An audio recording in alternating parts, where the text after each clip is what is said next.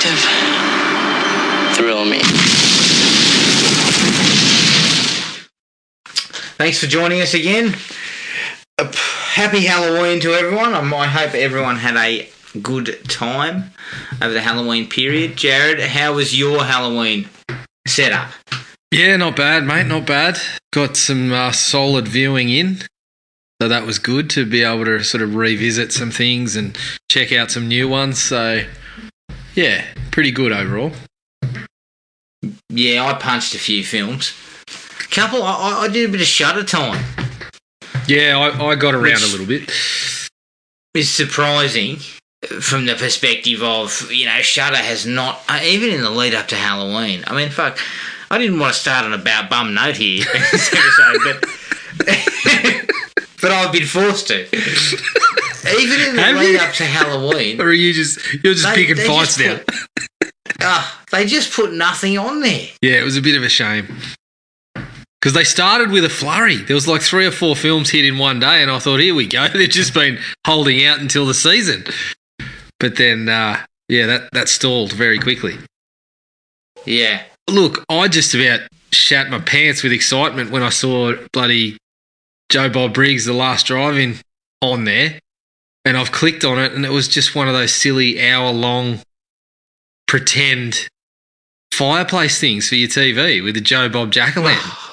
I just about fucking threw my iPad out the window in rage. So, breaking it down, what did you actually watch? What did I watch? Well, what have you watched? So I kicked off with a couple of fan films, actually. I actually got involved in a fan film as well. Yeah, well, I got into Happy Halloween, which was a Halloween Kills fan film. It was pretty good. Like, aside from the usual things you see in these fan films, which is sometimes acting, and this one seemed to have a few sound issues too, here and there. But the look of it was pretty solid. It was nice, short and sharp. Pretty good, I thought. And how long? I think it was only about 12 minutes or something like that. And then, of course, I jumped on Never Hike in the Snow. Yeah, so did I. Yeah. It was good, but it wasn't as good as the first one they had. No, I felt the story really let this one down. Because you had Tom Matthews and the bloke that played the deputy, but it didn't really do anything with them. They really only had a handful of scenes. I really liked... Well, I think... a selection... Yeah, haven't they got a couple more in the pipe? I think so, but, I mean, the last one was nearly an hour, wasn't it? And this one was half an hour. Whether you got stuff in the pipe or not, it didn't really have a story, which was a bit unfortunate because I really liked some of the things they did with Jason. There was one or two scenes. There was a couple of things I didn't like. There was a couple of things where I felt like it was just, we don't want to see that from Jason, namely the bow and arrow. Yeah. But there was a sequence where he kills the guy in the cabin that I thought was excellent. Yeah, where he had the guy had the body cam on. Yeah. I felt that stuff was really good in terms of what you're doing with Jason, but I couldn't get into it because there wasn't much happening for the characters there. So, yeah, that was my fan film experience. I briefly jumped onto Unsolved Mysteries. Oh, yeah. Fuck, mate, we have never needed Bigfoot more. I'm going to fucking tee right off here. Yeah. So, if I can get ready. Yeah, look, I'm not going to sugarcoat it. I didn't mind the first handful of episodes, although I felt like they went straight from the formula. These ones were even further away, and quite frankly, some of them were just clutching at straws. Like, there wasn't even these mysterious parts to it.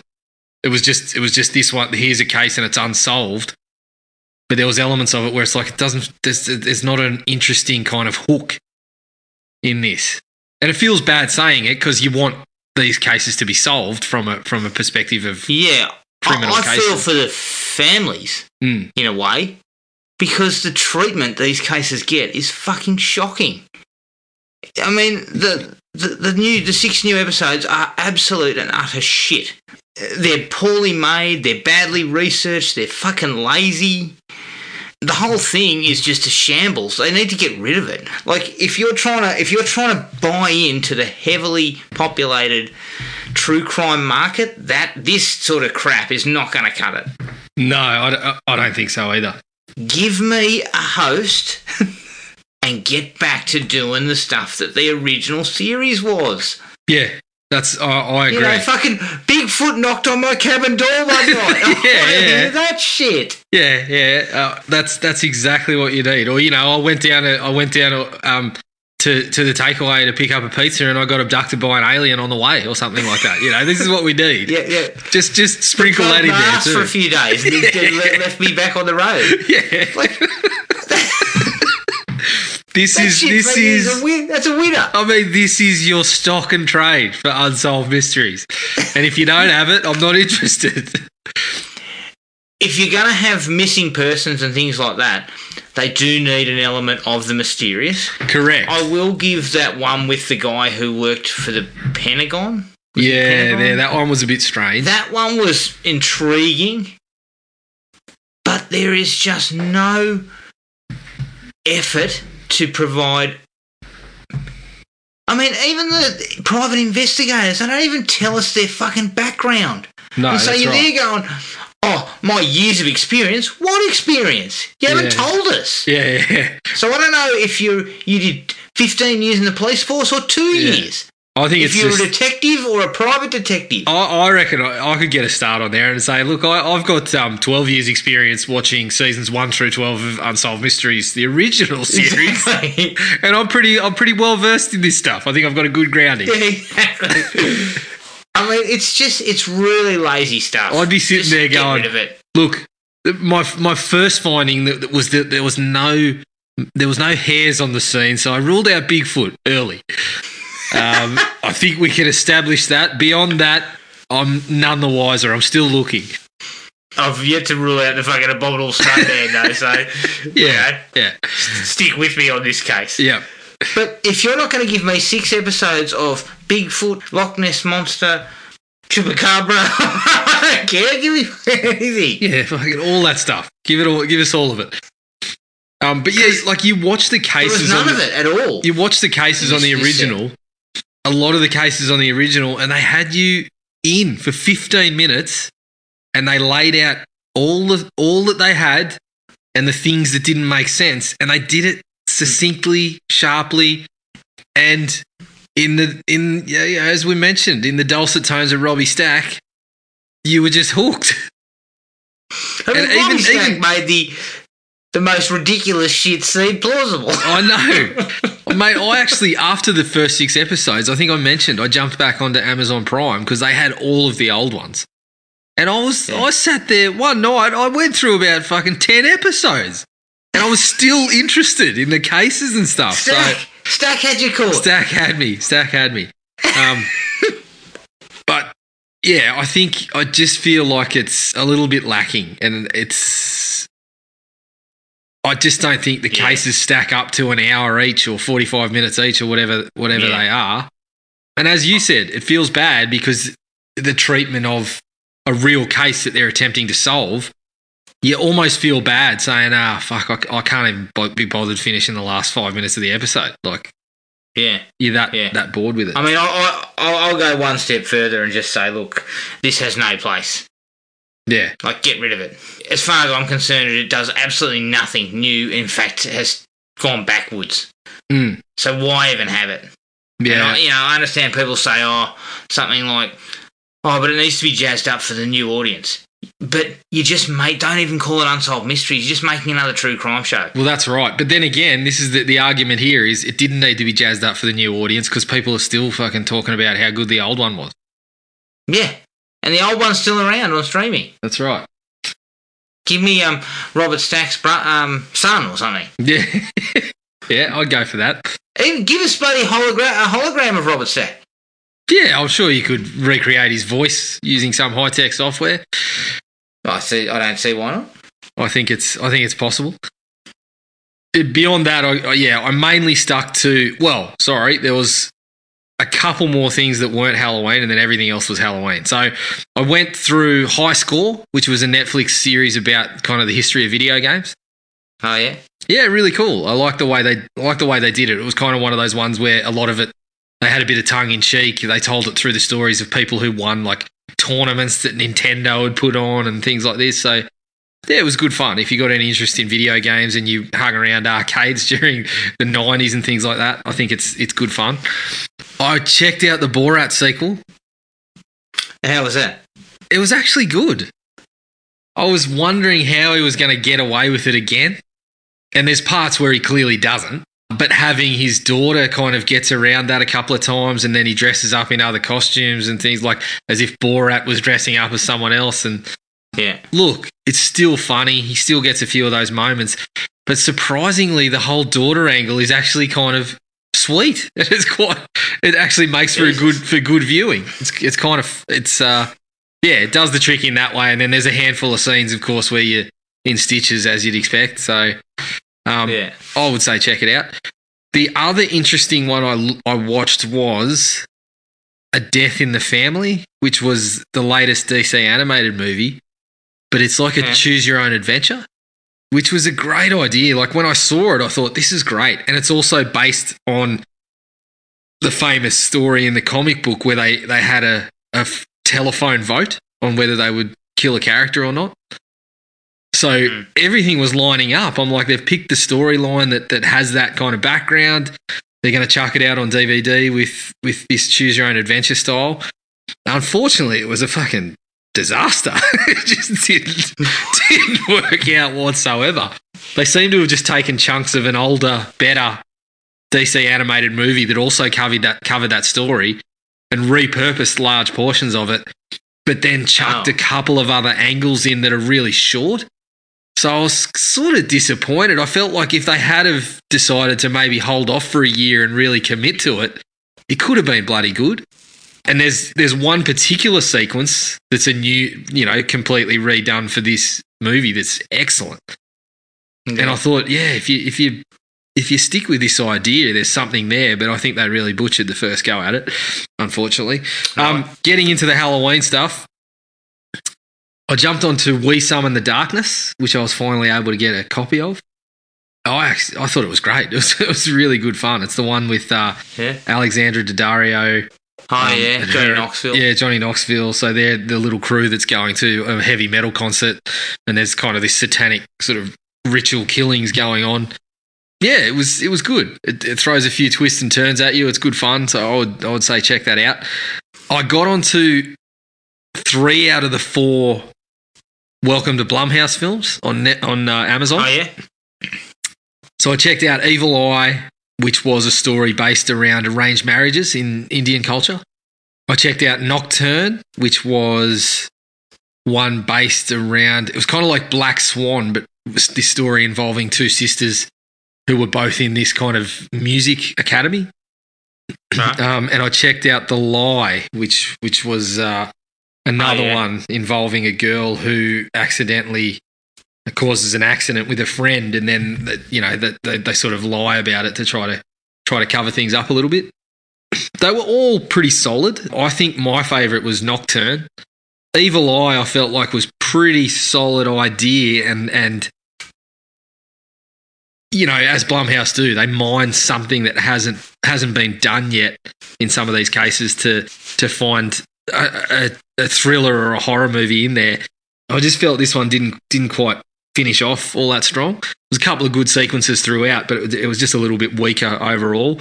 The Lie, I thought, was probably my least favourite, and that was unfortunate because I thought the actors that played the mother and the father were really solid.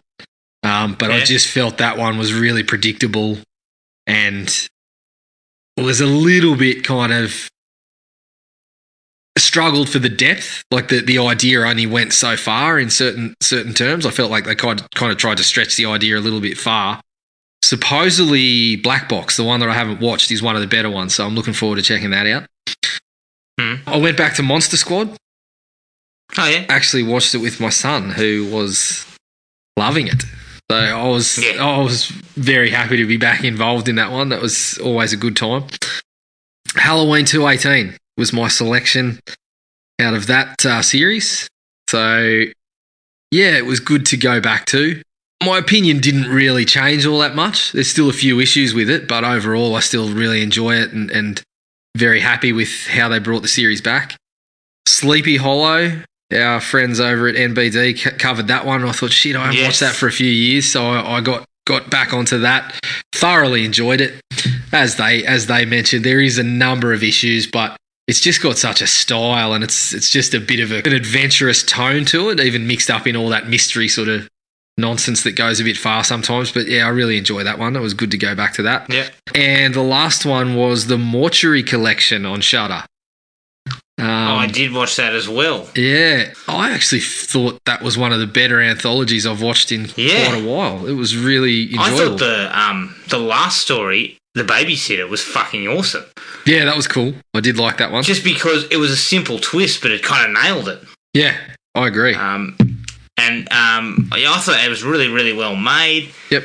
I also didn't mind the one about the pregnancy. Yeah, that was quite funny. It's fucking nasty. Like, you knew something. You kind of, in a few of the stories, you kind of got the idea where it was going to go, but it was still very satisfying when it went there. And there was a hefty helping of humour, and obviously, you know, Clancy Brown's always a welcome addition. Clancy Brown. Yeah. There's plenty of gore too. It was fairly high sort of guts and gore stuff, so that's always handy. Yep. But that was it for you? Yeah, that was it. All right. As we already talked about, I saw Unsolved Mysteries. I saw Never Hike in the Snow. I saw the Mortuary Collection. And I also watched Halloween 2018 and Halloween 1978. Ooh. So I did that pairing on Halloween night.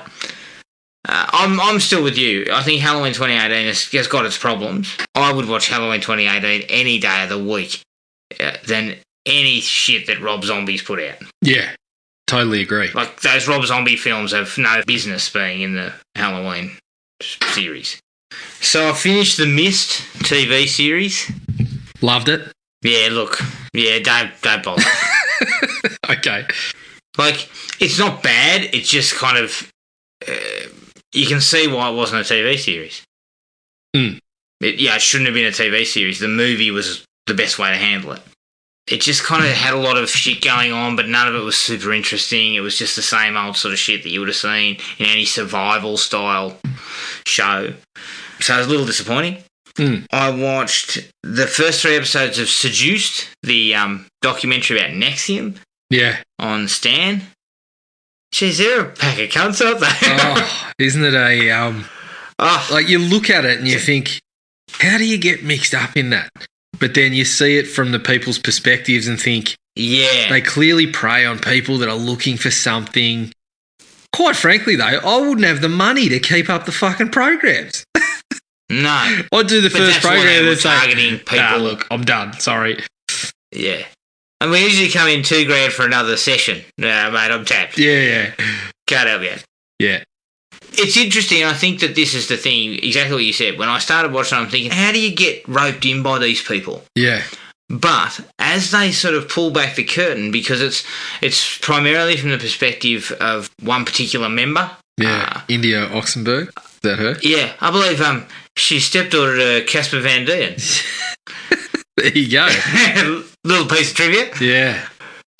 But as she unravels how they go about it, yeah, you can kind of see how you'd get caught. You can. And I don't know if this one's the same. I think it is, but The Vow, they show multiple clips of, like, inside the circle that people took from the volleyball games and stuff. Yeah, and there's a bit of that stuff. You see the guy just psychobabbling people into this kind of... He just kind of gets them in like a spell. They just look at him like, this is the smartest guy alive, and just follow whatever he says. I think it's because these people are all looking for something new. Yeah. You look at any celebrity magazine, right? The celebs are always foosting some bullshit on us that we should be getting involved in. We should be drinking fucking, plant shakes and clear it out our asshole with bloody olive oil or something, Like they're always telling us some shit that then a doctor 5 minutes later goes, do not do that. Yeah. Look, mate, you haven't lived until you've had a bloody olive oil enema. Well, look, you haven't lived if you haven't had a candle that smells like someone's vagina. That's what the celebs are punching out these days. Well, at least you know the next time you have a blackout, things are going to be quite amusing and quite funny. Someone flicks a candle on and starts going, "What's that smell?"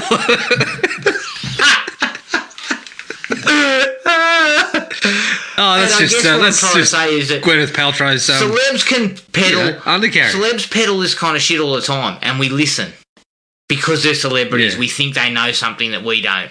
And that was one of the selling points, right? Is that they had people who had some level of fame. Exactly. They had people who had money, fame, power. And so Keith Raniere or whatever, all these rich people are looking up to him. So anyone else who comes in thinks, oh, this guy's the fucking man. Yeah. But he wasn't the man. No.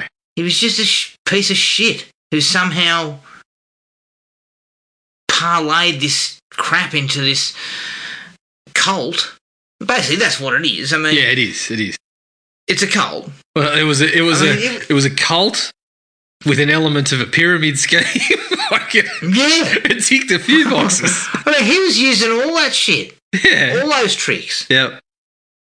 And you're listening to these people who have researched cults and they're big into it, and they are just rolling it out there, going, yeah, well, this is how he would have done this, and this is how he would have done that. I mean, I'm surprised. And it's spot on. I'm surprised that he didn't run sessions in fucking.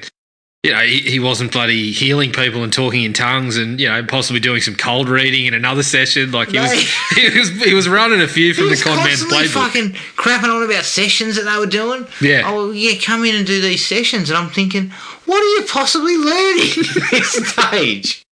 At what point do you say I've been next to him for 5 years? Yeah, at what point do you say, Keith, I've done 165 sessions now. What's next? What do I need? What more do I need here before I start seeing some results, mate? Well, and by the way, Keith, is Casper coming tonight? Because I've been coming with the hope that I might bump into him. Same reason I'm turning up. Yeah, and just look across the cults. Like fucking David Koresh, bloody Jim Jones, Charles Manson. They all did this exact same shit.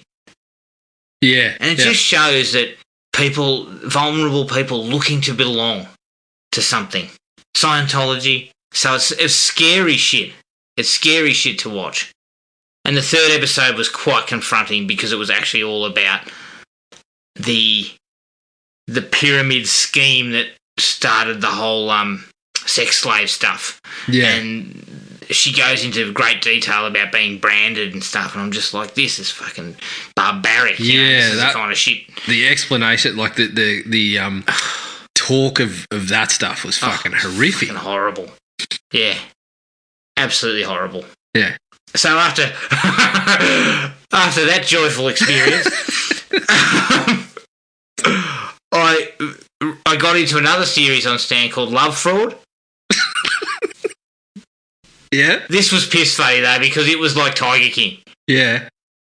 This guy was marrying girls left, right, and centre, and he was basically what they were calling a nickel and dime con man. Yep. He would just get women to marry him, and then he'd steal a couple of grand, and then he'd fuck off somewhere. Like he was a real lowlife. He's a real catch by the sounds of it. Yeah. And you should have seen him. He was fucking not a catch at all. God, he had to face Jason Voorhees and be fucking disgusted by it. Yeah. Jesus Christ. And at the end, they're talking to him, and the woman goes, "So how many times have you been married?" And he goes, 5. And then she just rattles off another 5 names. She goes, "So how many is that?" He goes, 11. I'm using the Spider Everett defence, mate. Get your fucking facts straight, mate. Yeah, I'm using the Spider Everett defence. When I say 5 and they throw another 5 to 6 at me, I say, never proven, and I move on. What I love about it too is he's just like, she mentions one name, he goes, "Oh yeah, but that was very short." Jesus Christ. I'm just like, come on, mate. The jig is up. There's loads of cards on the table. How far into 11 wives? Just get it out there. How far into the backstory do they go? Because I want to find out like the point in this bloke's life where he thought, well, you know, bugger a 9 to 5. I'm just going to marry people for for a living. Yeah, they do go back into his life, but it's kind of hazy. So you're telling me like, there could be another collection that they didn't get access to? There probably is. That's the thing. I think it's pretty fair to say there's probably a few other women who haven't come forward. So how quick are we talking about? From meeting to marriage? Some of them we're talking a couple of months. One woman left her husband after meeting him at the fucking karaoke bar. Jesus Christ. Oh, man. So what did they happen to 25 years for this bumhole? Did they happen to mention what? It's pretty good fun. Did they It's not up to Tiger King standards, but it's kind of in that kind of amusing sort of, kind of like a little bit like Dirty John, but not as dark. Did they happen to mention what tune he won her over with? I'm assuming he got up on the mic and did a bit of Lost That Love and Feeling or something like that. He might have. Look, it was in Texas, so he probably got up there with a little bit of honky tonk style stuff. Yeah. All right. So what else do I get into here? I jumped on Shudder for a triple pack of Hell House, which is a found footage one about a group of guys starting up one of those scare things like we went through at Movie World. Yep. And for about an hour, it's fucking super creepy. Like, there is shit happening, and because it's all done in camera, you know, like with guys walking around with GoPros and shit, it's fucking creepy as shit. You know, like, there's these clown models that they keep, like these full-size, life-size clowns that they use. Yep. And fucking 1 minute the guy walks past it and says hello. So he turns around. It's fucking. It's right behind him again.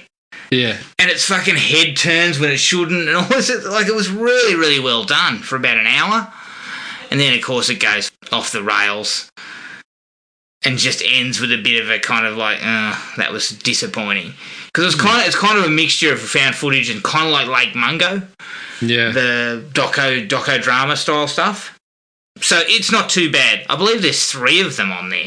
Shit. I don't know how there's sequels, but still worth a look.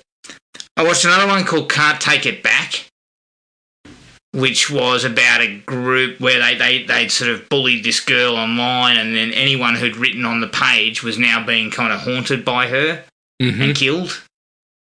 Nah, look, standard stuff. Not the worst thing I've seen, but not great.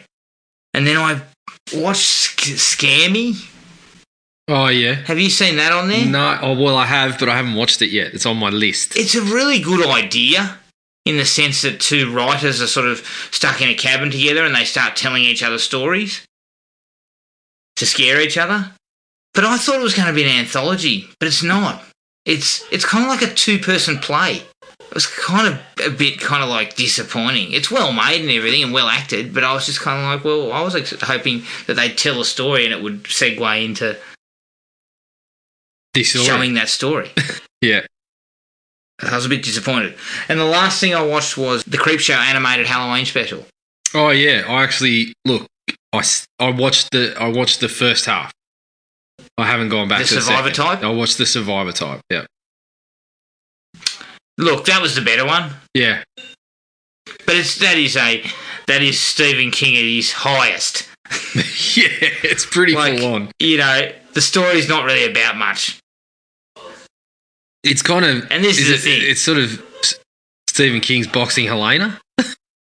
Kind of. That might not be fair to Stephen. To survive, you basically eat yourself down to the fucking nubs of your knees. Like, I mean, is that really a story? Yeah, I don't think it has long enough to get into necessarily what King was going for.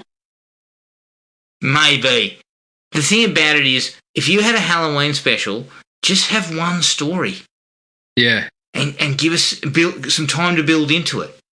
Well, I thought maybe that wasn't a bad idea the way that they went, the two short 20-minute sort of things. I feel the issue is the animation. Yeah, the animation wasn't great, but it's not. Look, it's not bad. Build into a story that you've got 40 minutes to cover. Yeah, and I see. I like sticking with the model because the episodes to Creepshow were about that length. The stories were about that length. So I was okay with that, and I love the idea of going with like Stephen King stories that haven't been adapted yet. I mean, fuck, if you can find one, you can. Exactly. But it's a motion comic essentially.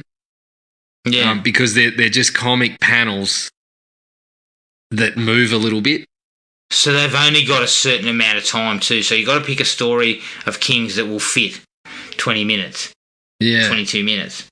Yeah. So, I mean, I was thinking something like the Jaunt, which hasn't been done, which is a really, really great short story. Yeah. But it's probably too long. Yeah, and parts of the Jaunt don't really fit the Creepshow vibe, I don't think, either. No, they don't. This one did in the certain things that they showed. God.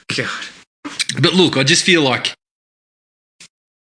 the animated stuff, it worked in the show, in those short snippets, because it fit that style. Yeah. But then when you go into a full 40 minutes of animation, calling it the animated special, it's a slight stretch. Yeah. But, you know, that's not to say I didn't enjoy what I saw. So. Yeah, look, I wouldn't have called it great stuff. No, it's not great. Okay. It's passable. It's not as good as some of the episodes of the series, but, you know, if you like the series, you watch it, basically.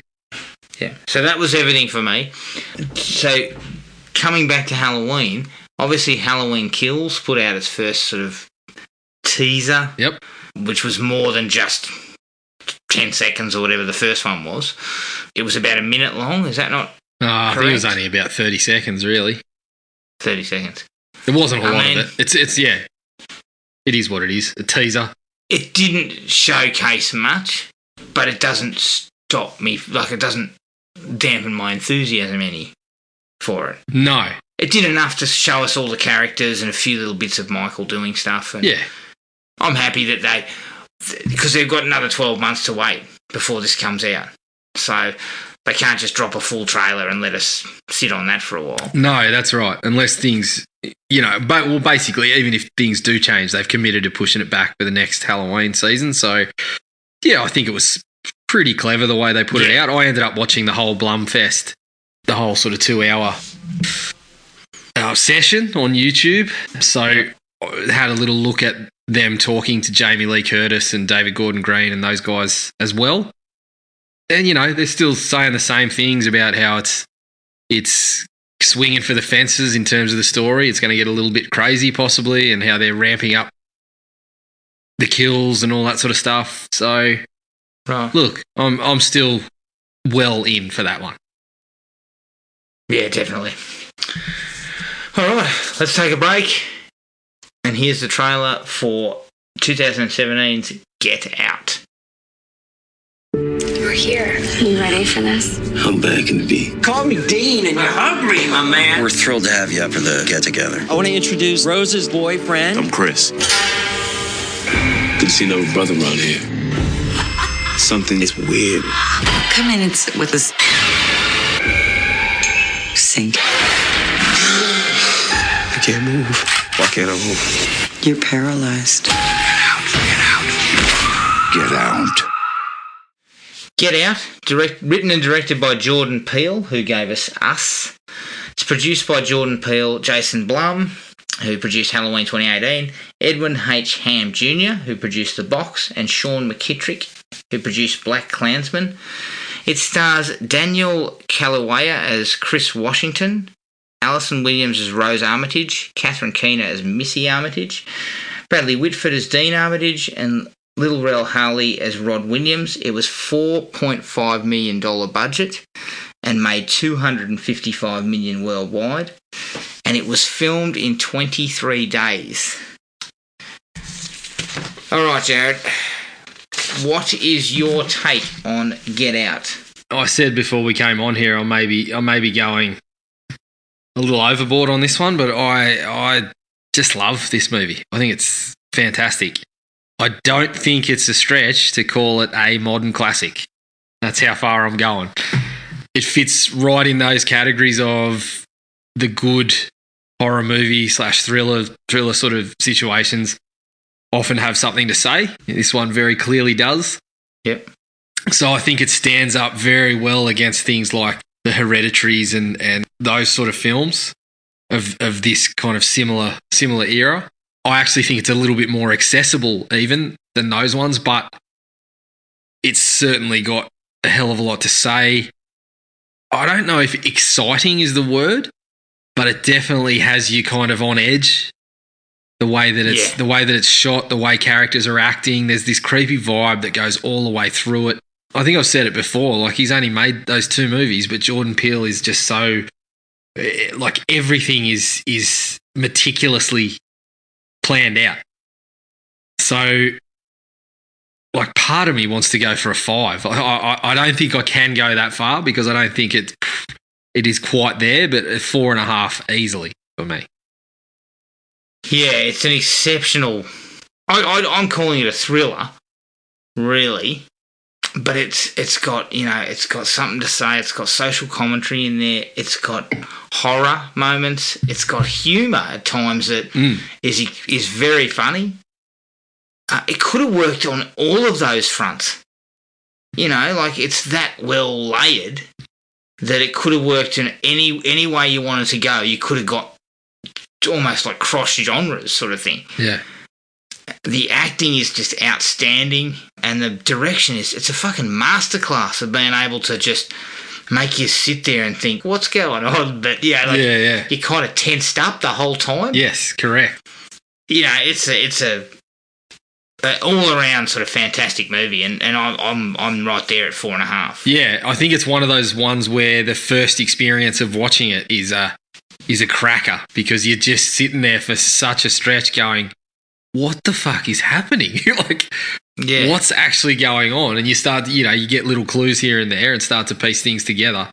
But yeah, it was just such an enjoyable watch that first time around, but then rewards you with the repeated viewings because you see things you didn't see. You see the foreshadowing. You pick up on the things that Jordan Peele did. And like, I finished it today and I was, honestly, if I had time, I probably would have gone straight back in with the commentary on and just watched it again straight away. To see where all this sort of came from. And one of the things, to start the likes for me is that in these sorts of movies, and the whole idea is that why wouldn't you leave? You're getting a vibe that something's not right. Why wouldn't you just leave? Yeah. But the film does such a good job of kind of like, things are weird, but they're not too weird. Yeah, that's right. Like, they're uncomfortable. Not enough to have you going, well, and part of the thing is Chris is kind of uncomfortable because he's African American and he's going to his white girlfriend's family's place. So he's already uncomfortable. Yeah. To start with. Yeah. So the uncomfortable isn't enough for him to get out of there. Yeah, that's right. And so I think they just ramp that discomfort up for him, but not too much. Yeah. And until they finally give you the idea of what's actually happening, and by then it's too late. And I think this is one of the things that I picked up, and I've read widely about this since 3 to 4 articles, max 500 words, because otherwise I'd start to fall asleep and drift off if it was longer than that. You've read a couple of short pamphlets about a couple of short pieces on it, but no, and hearing Jordan Peele talk about it's so. You get the sense, and just, as we've said before, a couple of middle-class white guys talking about this, but he crafts this movie so well that you are totally understanding what he's going through when he's walking through that party and people are saying strange things. I mean, the way that Jordan Peele and Daniel Shivers, what's his last name? Daniel Cool. Is it Kalea? Yeah. Yep.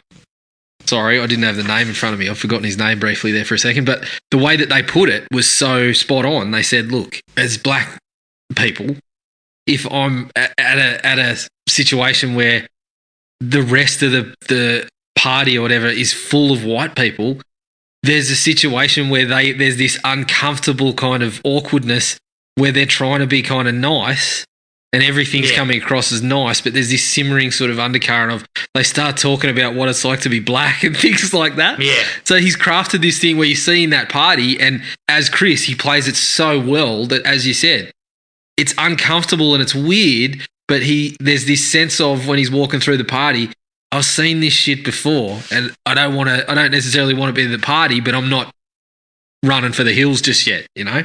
Yeah. And even small things like his phone getting disconnected and all those little tiny things that kind of come across throughout, they're not enough to push him out the door. Yeah, that's right. Until he realises there's some real bad things going on, and by then everyone's turned on him. And that was another thing. So that's a really, really nice way to sort of do it. And you talked about the foreshadowing before, and I'd forgotten about this, but the whole thing with the deer, how he goes back and the deer's sort of screaming in pain, and he's looking at it, and then it's almost like a sort of like he kind of empathises with the deer or whatever.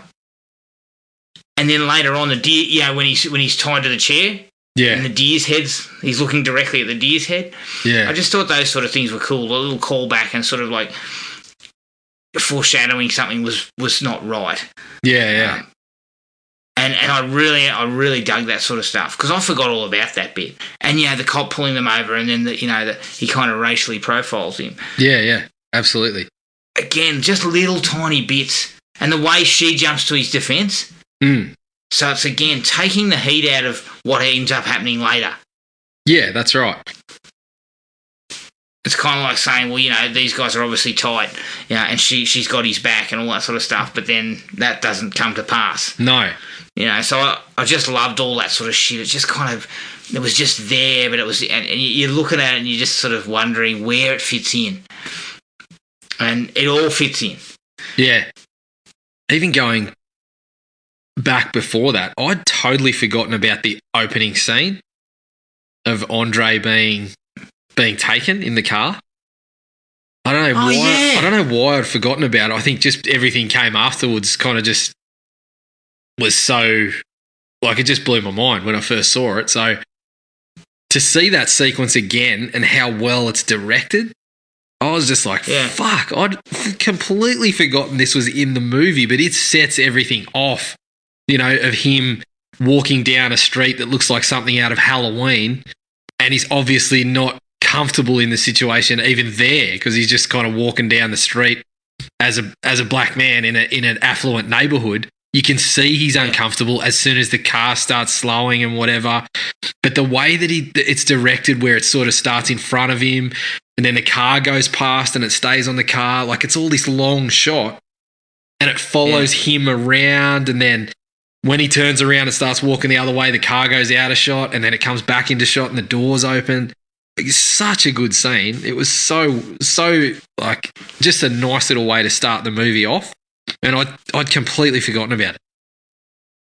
Yeah, and just the bloke's direction is just for that was a first time. First time director. On the film. Feature film. I think I don't quote me on this, but I'm pretty sure he directed the skits on Key and Peele and things like that. But in terms of directing the movie and writing the movie, that was the first time. He's such a sure hand, selection of scenes and stuff, and as you said, very meticulous about what he wants. I mean, I said the same thing about Ryan Coogler with Creed. The idea that he'd only made a couple of films, I think. Yeah. And he had such a great sort of handle on that material, but this is just top notch. Yeah, I would agree. Forget about being a first-timer by fucking anybody. Yeah. Like, most directors wouldn't have put crafted a film like this in their careers. So it's just a really, really well-directed film. I dug on the acting. I think everybody fits the role, fits their roles perfectly. The two leads are great. I actually think Alison Williams is quite good in that role because she's got to kind of play both sides a little bit. I really love Bradley Whitford.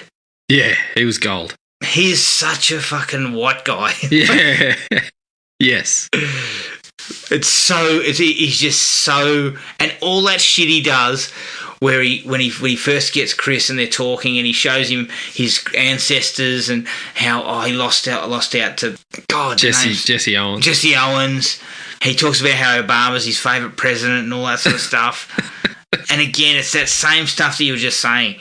It's awkward. Yeah. There's something awkward about the discussions. Yeah, that simmering sort of we're overdoing it, but underneath you can still see there's things there that are popping up that it's like, yeah, this is not necessarily okay for you. Like, yeah. And during that conversation, when they're looking at the photos on the wall, you notice that there's pictures of his family and there's, African American help, like in the photos and stuff, and exactly what they've got in their home. And he's kind of like that whole sequence where he starts saying, look, I know how it looks bad, but I couldn't, they came to look after my father and I couldn't let them go and all this sort of stuff. Yeah. Again, there's just that whole conversation is just like, it sounds made up. Yeah. Like it just seems like it's not a legitimate story. Yep. As we said, there's plenty that Jordan Peele has to say in the movie, and some of it kind of goes into kind of subtle things that he does, but then there's other ones where he brings up sort of conversation starters straight away. He said he wanted this film to be accessible. He wanted representation and to see himself in horror movies, but he also wanted it to be like an experience for everybody to see. And things like where they're going to they're packing, and he says to her, "Do they know I'm black?" Yeah. I was just like, fucking hell. Like, imagine having to say that to someone. Like, it's just something that you never, ever kind of considered. And you're like, fuck. Like, yeah. Like, I personally have never been in a situation where, if there's an involvement with somebody, that sort of thing is going to be, I'm worried that's going to be a problem for someone. And I'm just like, fuck. That's one of those conversation starters. As he said, he wanted people talking about the experience. That was one of the first things where I was like, shit, yeah, there's just sort of sobering kind of moments in the film. So, yeah, I sort of appreciated that he put things like that in there, in amongst all, like some of the things are right in front of your face, and then other things are a little more subtle, and you kind of may not pick them up without sort of going back to it. Yeah. And some of the things that I in that opening stuff, where Walter and Georgina feel like they're from like the 50s or the 40s, the way they're dressed, the way they speak. The haircuts and things like that. Yeah, the way they sort of speak, it's kind of like they're from an era where slavery was around, that type of thing. So I really like the way he kind of had that happening. Yeah. That sequence where Walter's running at him. Oh, fuck. That was awesome. What the fuck's going on there? Well, like, I remember seeing that for the first time, and it was like it wasn't a jump scare, but it was like this prolonged, you're sitting there going, is he going to stop? Like, what's going on? Yeah. And it kind of freaked you out. It was it was just absolute gold. Just that image of him just coming out of nowhere and fucking steaming out of the trees. Yeah, and that whole sequence where he gets up in the middle of the night, and first we see Georgina sneaking around behind him. Yep. And then he goes outside and Walter comes charging at him and then veers off. And then when he turns back around, Georgina's standing at the window looking at him. Yeah. The whole sequence is just... Yeah, well, it had me off kilter. Like, it just had me sitting there going, what's going on?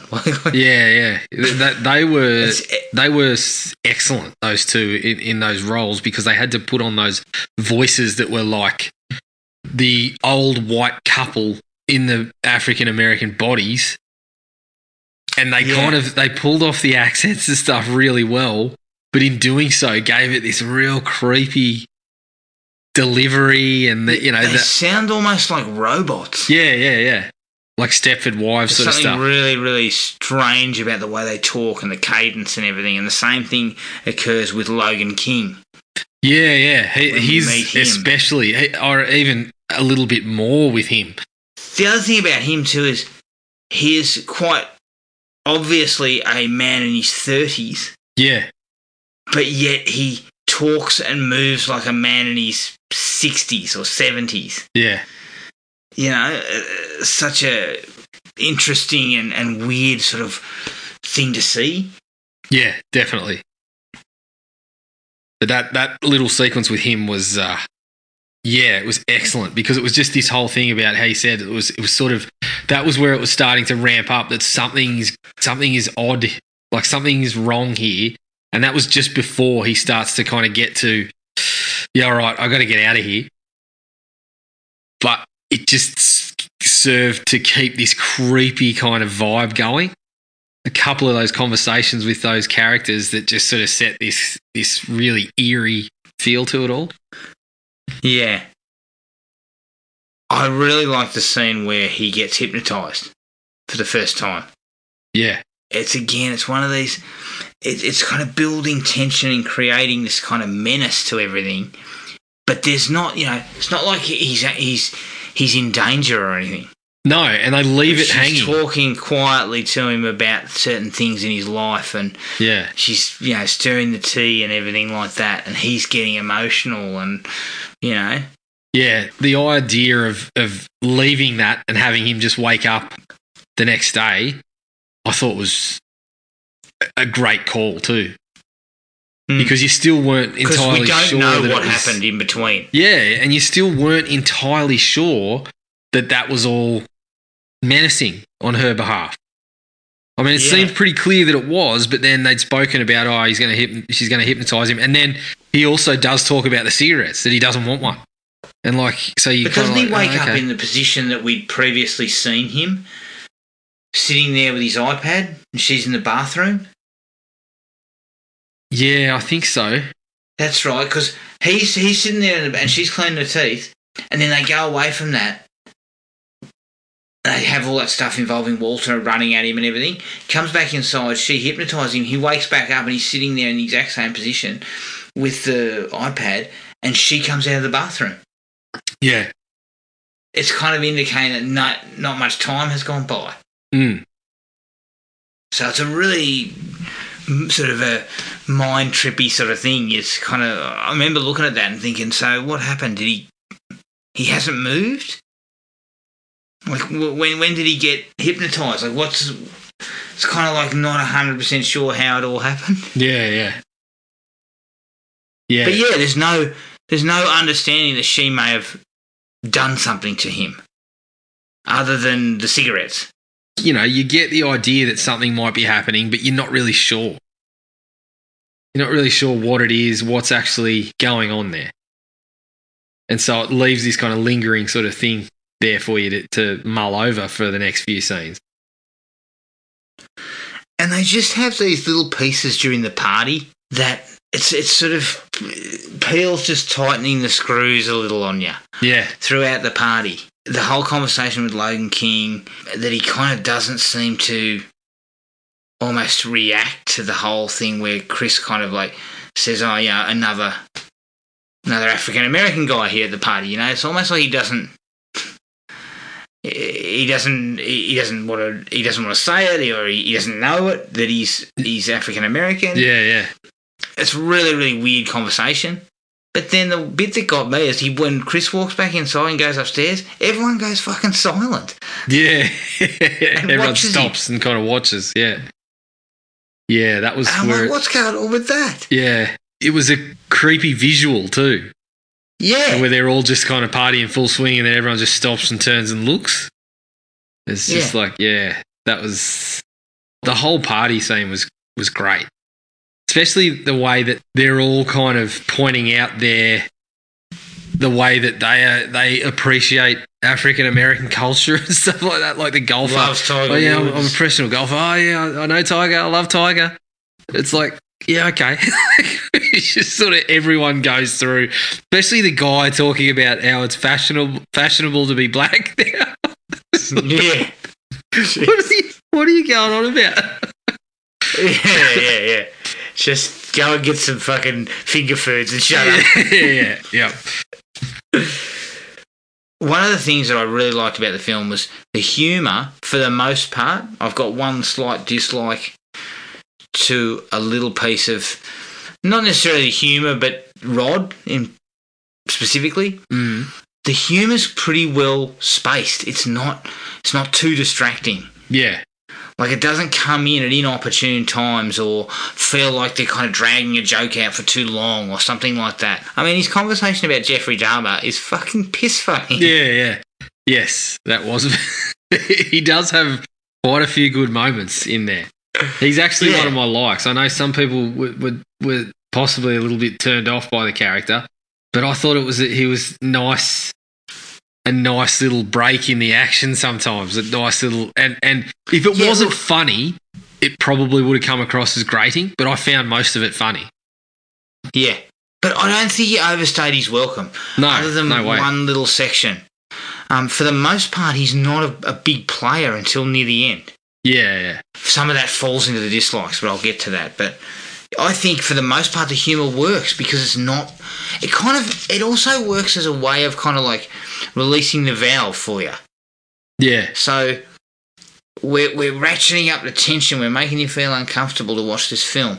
Then we let the pressure off a little bit. We bring Rod in and he cracks a few jokes, and we just let things go for a bit, and then we come back to the party and. Again, tension goes up. Yeah, well, that's right. It's part of like a roller coaster, right? We get a moment where we're like, what the fuck? And then we get a little bit of Rod to kind of unleash it, and then they kind of wind us up again.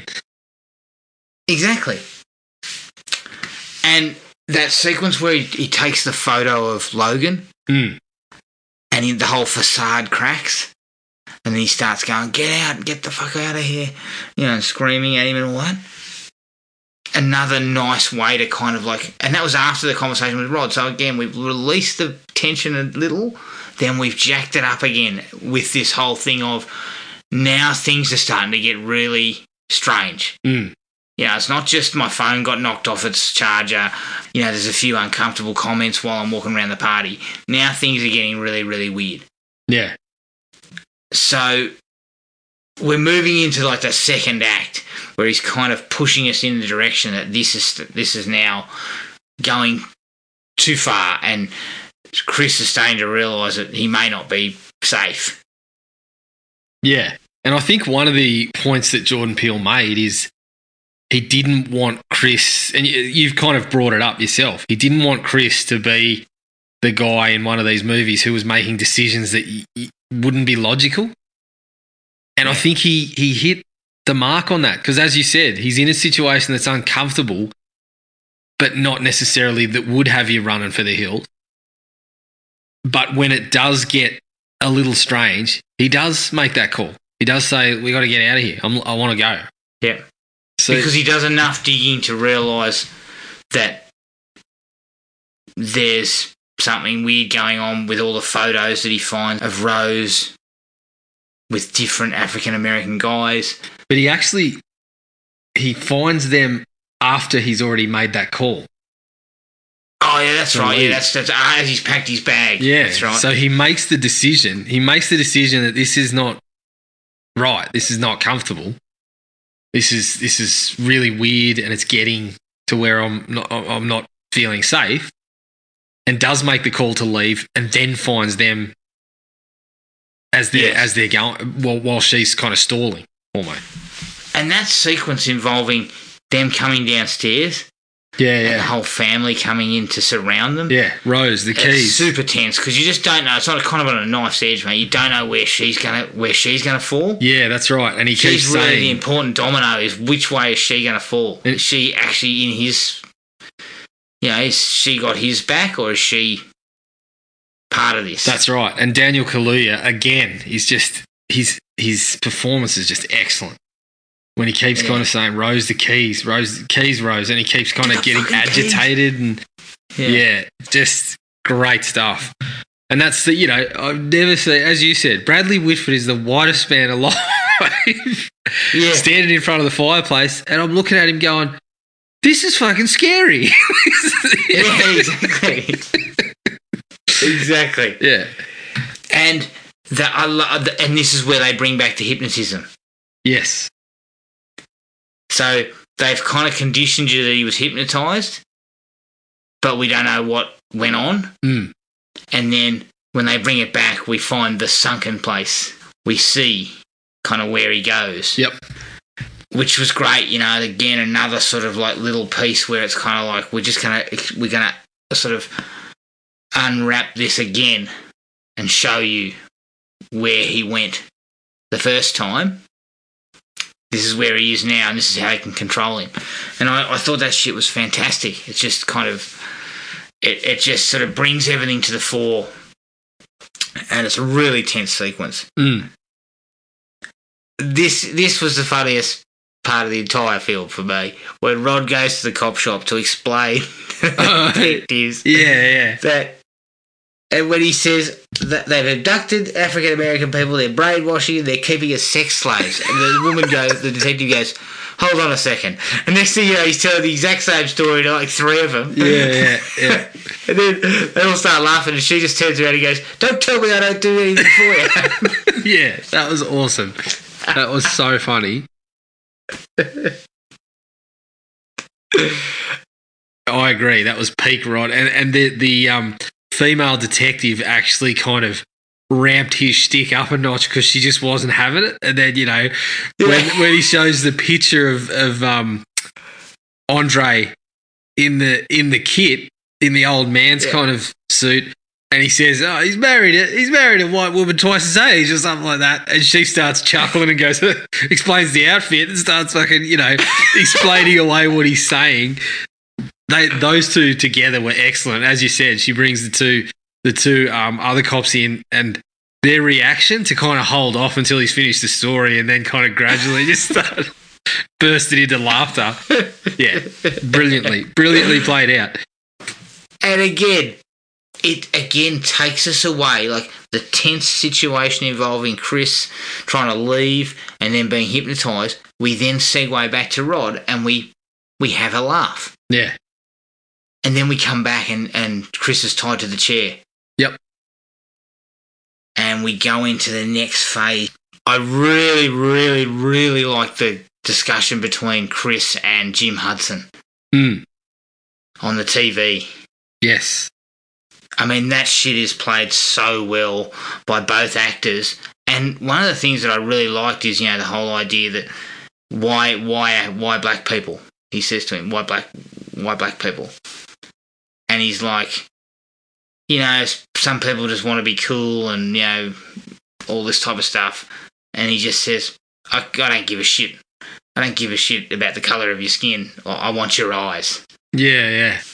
And it's sort of... It's just like, fuck. It starts digging into the deeper parts of it about, like, cultural appropriation and picking and choosing what you want and not actually living the experience and all this sort of stuff. Like, these are the parts where you can go really, really deep into it.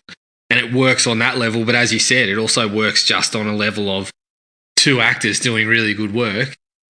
Yeah. And I also love that the TV's an old-fashioned one and they're talking via an intercom. Like, the introduction video to the process with the grandparents and everything, it's sort of got a Twilight Zone-y vibe to it, especially given that it is on one of those old TVs. Fucking Carl Malden. Yeah, it's just... Carl Malden giving us a fucking run-through on whatever the hell that shit was. It's just... again, it's Jordan Peele, right? I think he knows these influences and he's got his reasons for doing all this stuff. He doesn't just say, I want a screen there and I want them talking to each other. I think he very much gets into the process of exactly what he wants. But you hit the nail on the head about that sequence. It can be viewed in a number of different ways. And that the film in general can be viewed in so many different ways as well. And that's what I was saying before. It could be a dramatic piece. It could be a it could be a comedy, you know, like in parts. It could be a horror film. It kind of has these layers that make it such an interesting experience, you know. Like, it's not just watching a movie, a horror movie. It's you got to think, you got to dig into it a bit more. You can scratch the surface. You can just go with a surface level if you want, but you can dig into it a little bit more, and you can get deeper into other things that are being said. Yeah, and I think that is, you know, rare.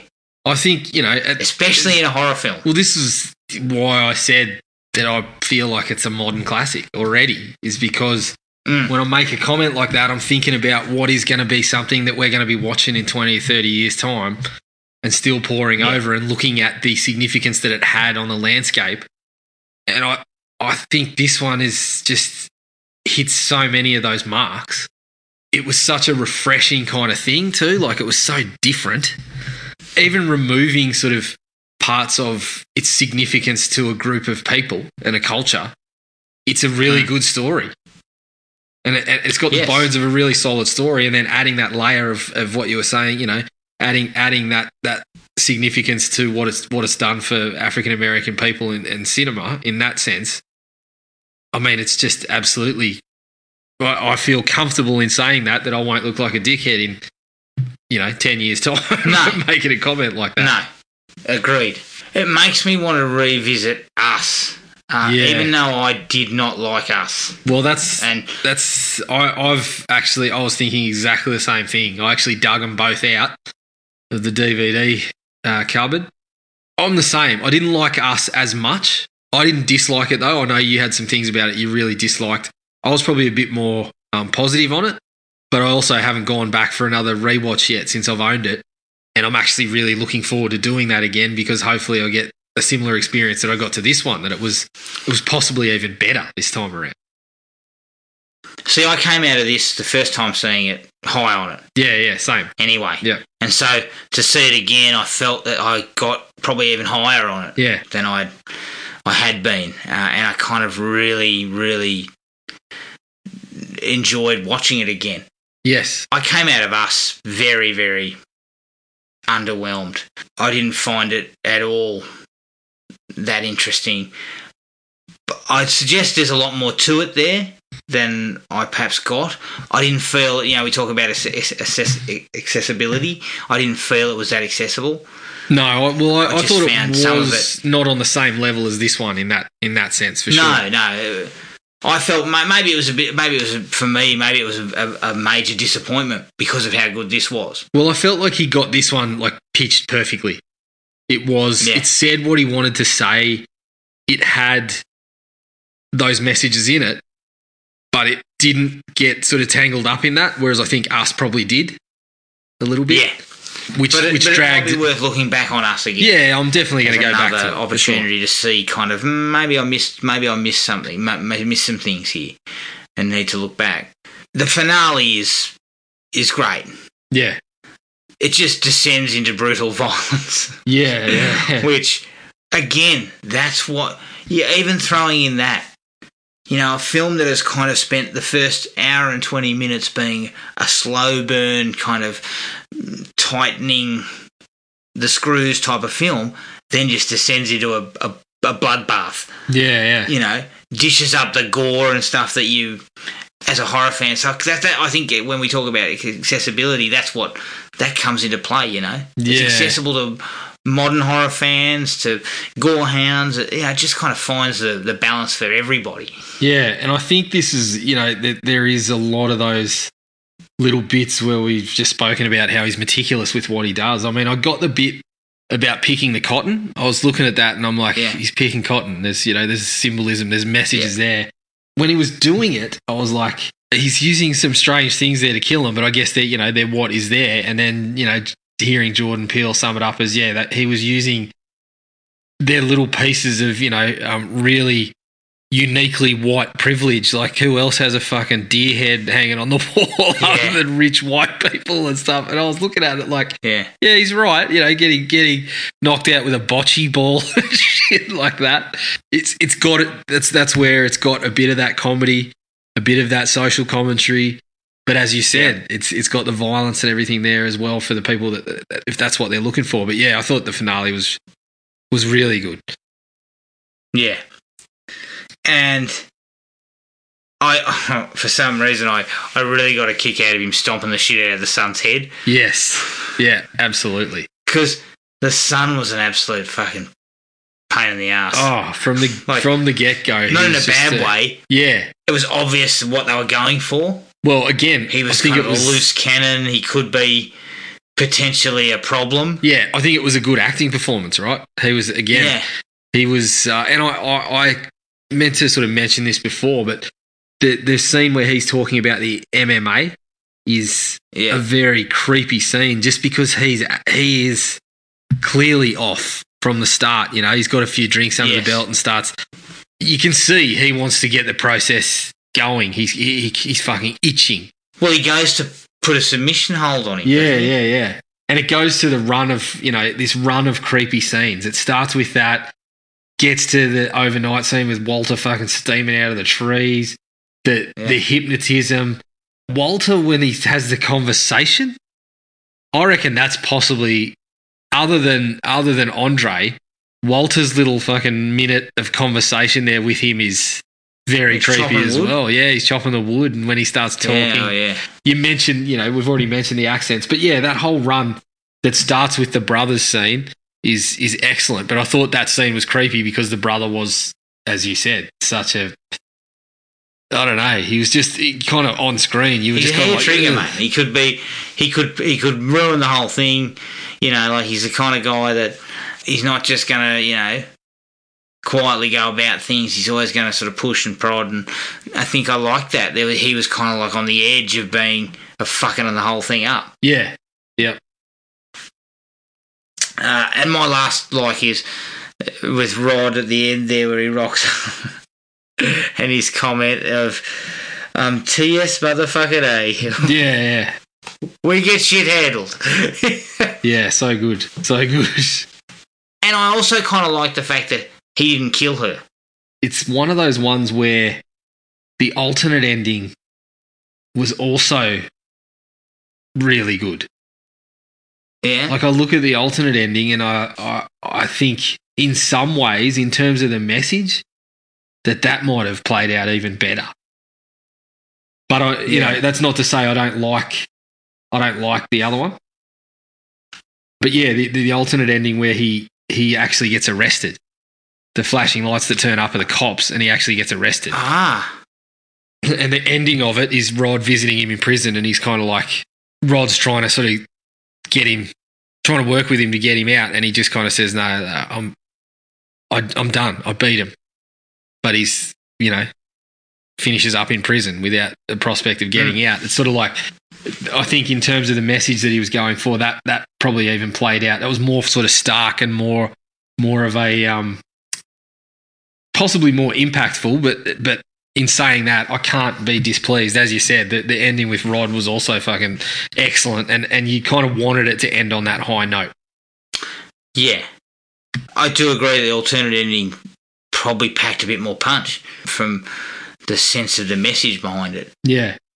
Yeah, I still felt the finale was a nice way to end it up. Yeah. And kind of bringing Rod into the picture at the end just kind of ties the loose ends up.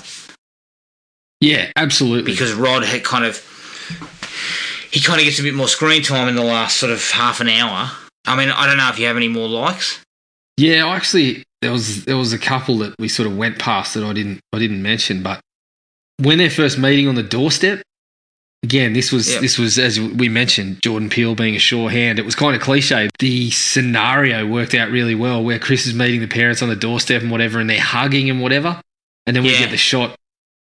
What ends up being Walter, I believe, is just sort of watching on, just starting to build up that sense of things not being right. Also, on the rewatch, the tour of the house is fucking great. Like, there's tons of the foreshadowing, talking about experiencing other people's cultures. As you said, the Jesse Owens stuff and the pictures, him going on about Hitler's Aryan bullshit. That's right. That starts to build up this picture of they're being overly nice, but then when he makes the Hitler's comment and you go back to it and you're like, well, fuck. They're basically going with the same message, but we'll just take the bodies. It was... Yeah, the really tour on rewatch is just, I thought it was excellent. And then when he walks in and he goes, "Oh, mother loved the kitchen, so we kept a piece of her in there," and it's the fucking what turns out to be his mother in the body of the woman when they're in the top. Like some such great stuff that just doesn't ring the bells on first glance, but when you go back, you're like, holy shit, he's just laid it all out there. And I dug that, kind of all this stuff comes back. Yeah. It's just excellent. That was it for me. Okay. I only really have one dislike, and it is that when they pull away from Chris after he's been tied up and go to Rod, where he makes a few calls and he finds out that Andre's missing and all that, it just kind of diluted the tension a little bit too much for me. Yeah. We spend a little too much time with Rod.